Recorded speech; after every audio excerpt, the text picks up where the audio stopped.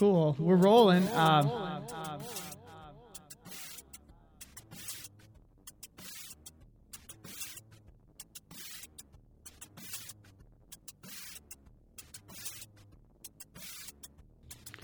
All right. Welcome back to the Room 122 podcast. This is Mr. Hicks. Thank you so much for joining me today. We've got a special interview today. I've got one of my coworkers, Missy Quinn, or Miss Quinn, as the students know her, is going to be on today. She's going to just share a little bit about her transition into the remote teaching life, as well as she's a part of a really cool community project. And kind of thinking about that just the other day when we were talking about problem solving, what a great segue into this interview. So I want to jump right to it. At the end, she does share her contact if you want to reach out to her as far as if there's anything you can do or more information on this project. So please do that if you'd like. But without further ado, here's Missy Quinn. Today, students, I've got Miss Quinn with me in today. She's our technology teacher at East Grand. Hi, guys. And we just want to chat a little bit. She's doing some really cool stuff. We're going to chat a little bit about school and how the transition's going. And then she's going to fill us in on some really cool projects that she's working on to help our community. So first off, how's this whole transition going to remote learning for you? I would say that the transition has been pretty easy in terms of understanding the technology. I think that emotionally it's hard because I do miss the kids and I miss seeing them every day. And we had to leave off right in the middle of some really fun projects that I can't have them finish up until we get back to school again. So that's kind of hard because each different grade level was right in the middle of doing a really cool project. And now we're just having to put it on hold for a little while. Mine was the same way. We were right in the middle of a research paper, Mr. Clark and I, and kids were just starting to finish up their rough drafts. And it's such a bummer to not be able to wrap those up. And some of those students were in a good spot where we could probably edit and make it work. But a lot of students just really need that help and needed that direct instruction on writing. And being a part like this just makes it not able to happen. So, yeah, I think too, we talked about a few questions and this kind of leads into the next question too. But a lot of the projects that we do in my class need to be done at school because it has software that I have that is just on my school computers or maybe a piece of equipment that we're using. So for instance, the sixth graders that you have also were right in the middle of, we had just finished up our Frogger programming and they were getting ready to start creating their own game and build a controller using the Makey Makey. Well, I don't have Makey Makeys to send to every kid, so I really continue that project. The software that we use is only on my computer, so we're kind of just at this spot where we're going to have to either pick it up next year and try to do something similar next year, or maybe at the end of the school year, we'll be able to pick it up if we're able to get back to school, which would be very exciting. That would be nice. So as a technology teacher, how's that transition from kind of your traditional classroom to remote learning? Are there some advantages or disadvantages? I mean, I imagine you've got some tricks up your sleeves, but like you said, you don't have your computers and you don't have your software. You don't have some of that hardware infrastructure. So, right. Those are all the disadvantages. I don't have a lot of the tools that we use in the classroom with me or available to be able to use, but there's so many advantages too. I mean, with technology and, STEM projects, there are a lot of softwares out there that we can tap into, and especially now since they're offering them for free, a lot of the software that is available out there costs quite a bit of money to purchase for a school, especially when I have as many kids as I do. But the fact that a lot of them are free right now allows us to do hopefully some cool stuff. There are lots of restrictions. The kids might not know this, but there are a lot of restrictions on what kind of software we can use. We have to make sure it's appropriate for them, that it follows the guidelines set by Colorado, but I'm working on a lot of that. And right now we're just doing some pretty easy stuff, some digital citizenship lessons that I'm required to teach, which pretty easy. I just had to modify them a little bit, but other than that, it was a pretty easy transition going to the remote learning. So nice. Well, this is a great time for digital citizenship because they're all going to be digital citizens a lot more than they were a month ago. So we really need them to do that. Exactly. Yeah, I had the one that the sixth graders are doing is called don't catch the fish. Oh gosh, I'm even forgetting what it's called right now. Isn't that horrible? No, that's expected. It's how it goes right now. A million different places right now. So I hear you. How to catch a fish. And it's all fishing schemes, PHISH. And so it was really good, kind of, wearing that really critical eye when you're looking at things that maybe you see online that might pop up and are these clickbait type things where you're like, oh, but I want to know that. Or maybe an email that someone might get that looks very interesting, and they're like, yeah, but they're going to give me a free iPad. So things like that. So, well, it might be too good to be true. So that probably is not a good one to click on and give private information to. So we're learning a little bit about that. So. Well, that's good. That's good stuff to have. And then I know I've seen this in some emails and some notifications throughout the district. You're involved in a really cool community project right now. Could you tell us a little bit about that and what you've got going on? Absolutely. So right at the beginning of this closure, I was contacted by a couple leaders in our community. One of them is Todd Spain, and the other is Rich Chimino. And Rich Chimino had some kids who went through the school districts. I know you and I both have had his daughter and son in school. But anyway, they were reaching out to see if we had 3D printers that might be able to be utilized to create, first for me, it was ventilator splitters. So something a piece that would sit on a ventilator, and then one ventilator could be used for two patients. So basically looks kind of like a Y. So the base part would go into the ventilator, and then the two Y parts would go out to each patient. Gotcha. I print those for quite a while. It took a little bit of time. I needed to get the files and test them out, make sure that they worked. I had to fix my 3D printer. Most of the kids know that I was working on fixing the 3D printer that was in my room. So I was able to get that fixed, and I printed about 12 of those. So they had dual ones, so doubles, and then quads also. I only printed a couple quads. I think the need will be more for a ventilator to split into two.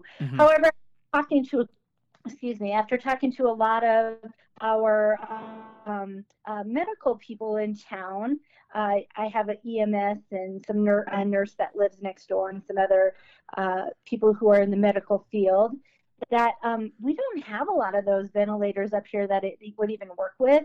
I know that it had been tested down at Rose Medical in Denver, so I'm going to try to ship them off to Rose Medical. But I switched over to making math. So Miss Mathis, she is the teacher up at the high school, or the technology teacher up there. She was doing the masks to start out with. And I then stepped up and started printing masks. I can do about 12 a day. It takes about 4 hours or so to print them. Wow. And I can get 2 on the larger printer and then just 1 on the smaller printer that I have. And then we've been doing a lot of prototyping, like there's a lot, you have to have a window seal that you put around the inside to help create the seal around their face. And then the things that there's a filter part. So we've been testing different ideas for the filter, from sewing different things to taking apart furnace filters, lots of different things. So we've been doing a lot of prototyping. We have come up with a really good one with materials that people can find in the community. And so Miss Mathis has been working really hard to get them out while I've been continuing to print a bunch, and working on, reaching out to different community members. And so it's been really exciting. And these 3D masks, I'll post, since we've talked about this, I'll post some pictures of them. Some people may have seen them in the Sky High News. They did an article about us. But I'll post some of the pictures also on my classroom for kids to see. That's awesome. So you guys are essentially printing like a plastic mask that can kind of seal or go on someone's face like in a safe way, but then have like a reusable filter. Is that right?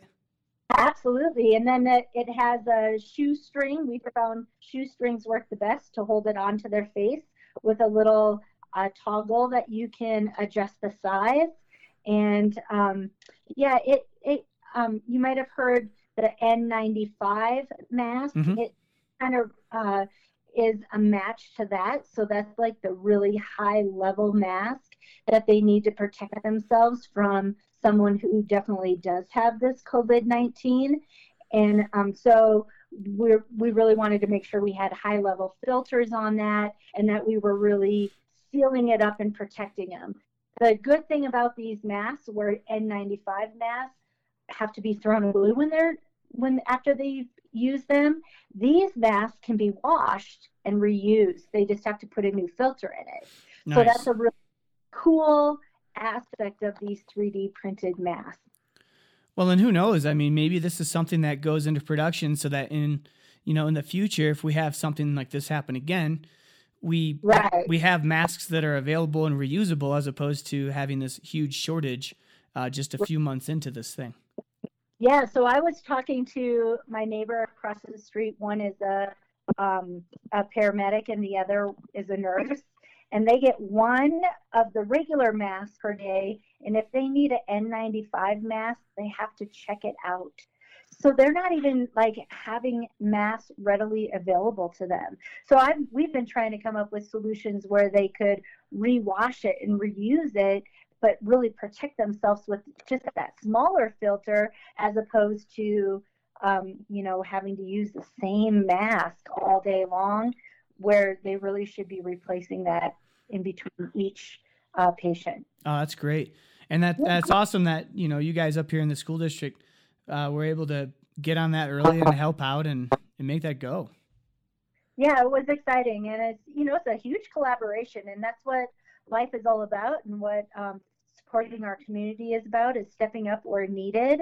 And while I haven't been able to get out and deliver a lot of food like a lot of other people maybe have done, I've been here at home hunkered down, making sure my 3D prints are going. And then once they're done printing, I'm putting the seal around them and getting the shoestrings and making sure that they're ready to go. So, we all do our part to try to help our community in a time of need.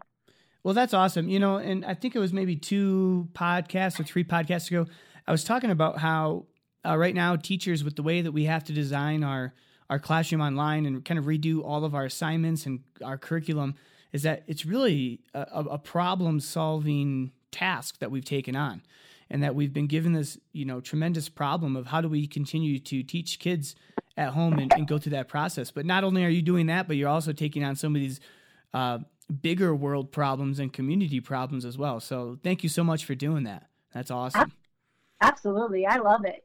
I think it's great. And I'm just happy that I could fill that need and help out with these 3D printers that we were able to get on a grant. And, it's now serving another purpose other than just printing things at the school. So it has a real world effect, which is another point that I think is so important, is that a lot of these things that the kids are learning about technology have a really important role in the larger world that they can tap into at this point. Even like a podcast like this, getting this is a great way to communicate while practicing social distancing and sharing the information that you know about.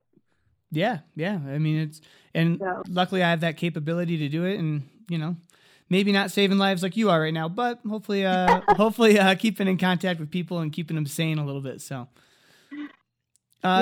any good stuff, any kind of silver lining from all this, anything personal or with work that you're kind of enjoying about this whole situation? Well, I am a big crafter, and so I have been, tapping into a lot of that crafting, desires that I have from doing scrapbooks of my kids, or I have a scrapbook that I want to work on, an ancestry one of all of my grandparents and great-grandparents. And then also I love to sew. And so I've had my sewing machine out and making fabric masks too for my kids and for other community members. Some of you may know Miss Shumway. Mm-hmm. She reached out to me and she really needs a mask. So I'm making masks for her and her husband today so that I can take them out to them so that they're protected when they go out in the community. And we've been doing that for a lot of different people in our community. So it's just another way, whether it's not the 3D printed mask, but at least I can get them a mask that will protect them when they go to the grocery store or when they have to go to the post office. So nice. Those are the things that I've been doing. Awesome. Well, I'm glad you're getting some enjoyment and getting your sewing fix in. So yeah, exactly. Well, perfect. Well, thanks so much for coming on. It's been awesome to have you. What a great story. Well, thank you. I'm excited, and if any kids have any questions, they know where to reach me, or parents if they have a question about it. All of our emails are on the school website, so people are more than welcome to reach out to me if they have any questions about what we've been doing, or if they're in need of something that I can help them with. I am more than happy to help out in this time of need. So my email, the kids all know it, but it's Missy Quinn at egsd.org.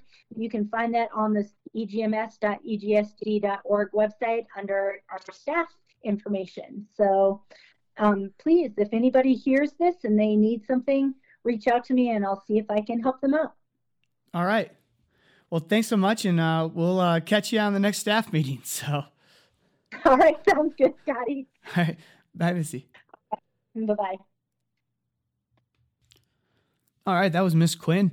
What a great interview. I mean, to be able to have access to that technology and the knowledge to be able to hop in and design stuff and print that stuff.